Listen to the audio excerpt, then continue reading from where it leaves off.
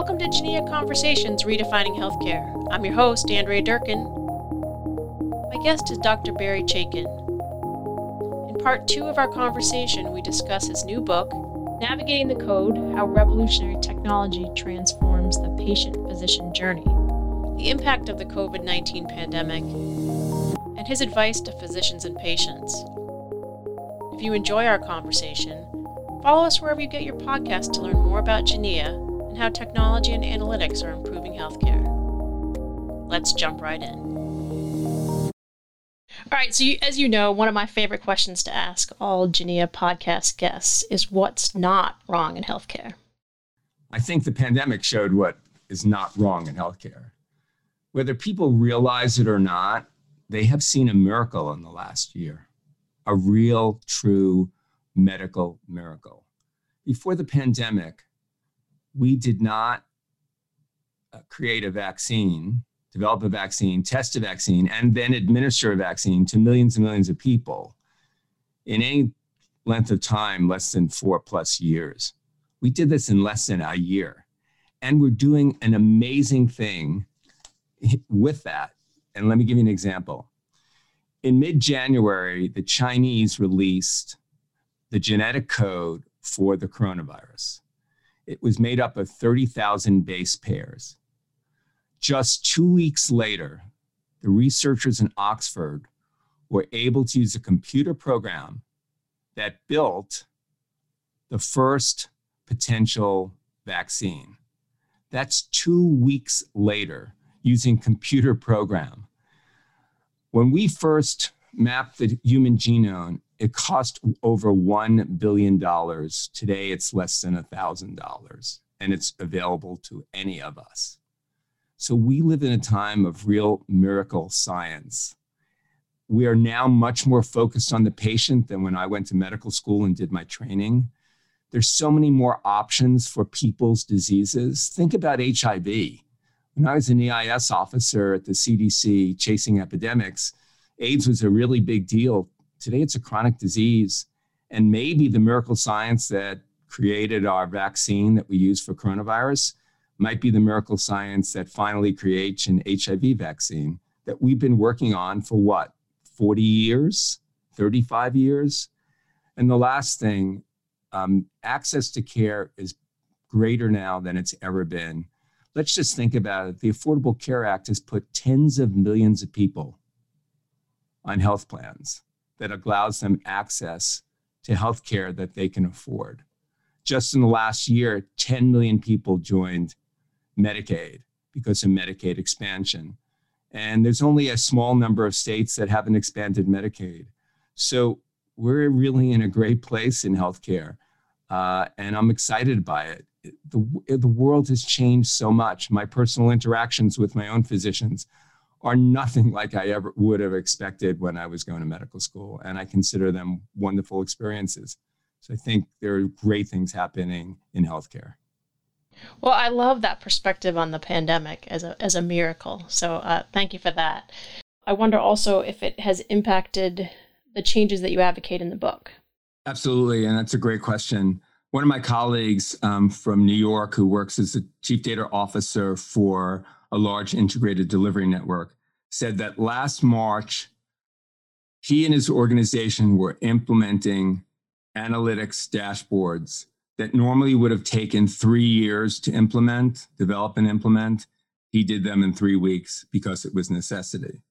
I have another colleague who was on her honeymoon and was called back to New York in the middle of the pandemic, right, back in March, and was asked to spin up dashboards that were used throughout New York to load balance where the ambulance went to drop off COVID patients to be treated. We have learned so much about healthcare in the last year. It's astonishing. People from all around the world were giving up their sleep and speaking on Skype calls and other types of calls to share what is the best way to treat this particular patient with this particular situation who's suffering from COVID.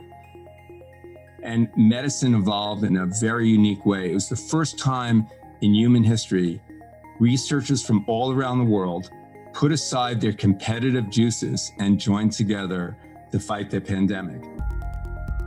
That is why we have these new treatments for the disease. How we learned that the best way to put a patient who's on a ventilator is not on their back, but on their stomach, which is counterintuitive from everything we've known before.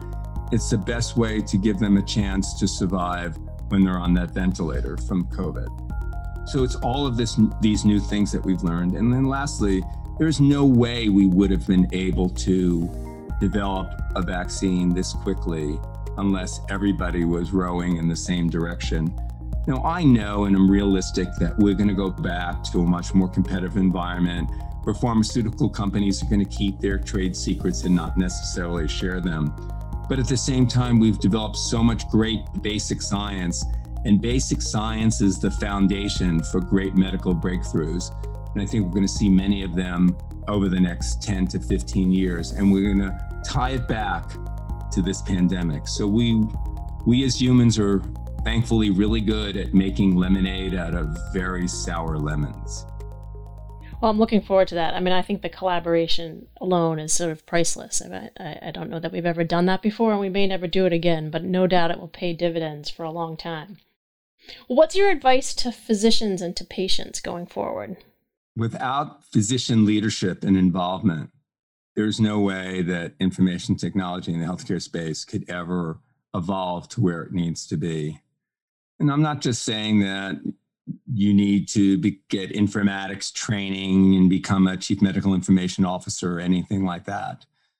But what I am saying is if you're a practicing primary care physician or specialist, it's important to embrace analytics. You have the background to be able to understand it and figure out, using your expertise and experience, how can I best leverage this analytics? What type of requests can I make to my analytics department that can help the way I provide care? And that will be very beneficial to improving how that physician does their work and the outcomes for their patients. As for patients, there's some basic things. You need to get involved in your care. Now, we've heard a lot about consumerism and the importance of patients making decisions about their care. All of that is really important. But it's really important for patients to take responsibility and say, I need to bring the reports I have.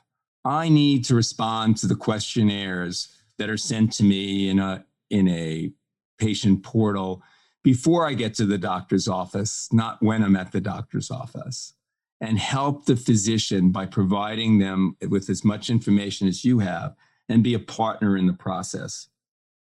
Try to anticipate the needs of your doctor.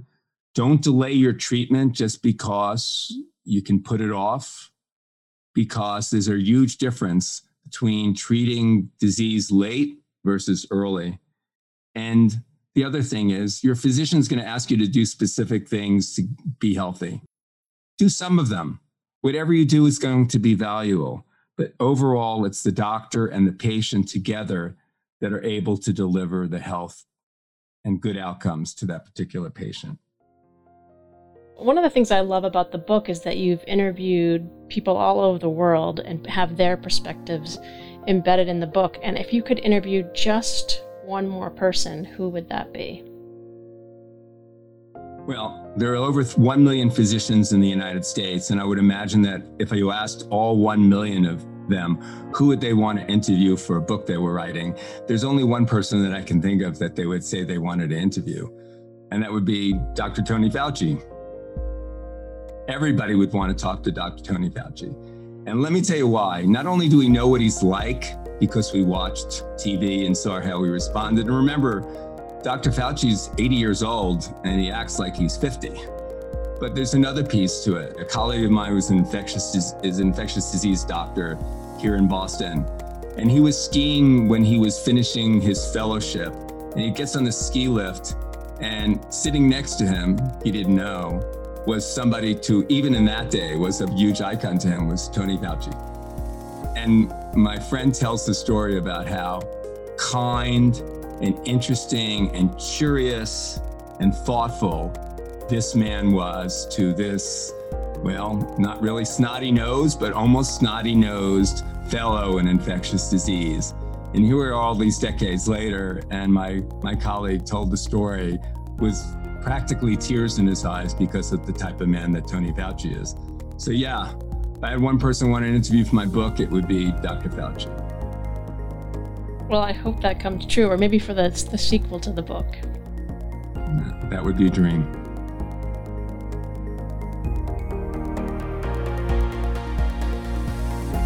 Thank you to Dr. Barry Chaikin and to you for joining us. If you enjoyed our discussion and want to hear more like it, subscribe to Genea Conversations on iTunes, Spotify, or wherever you get your podcasts.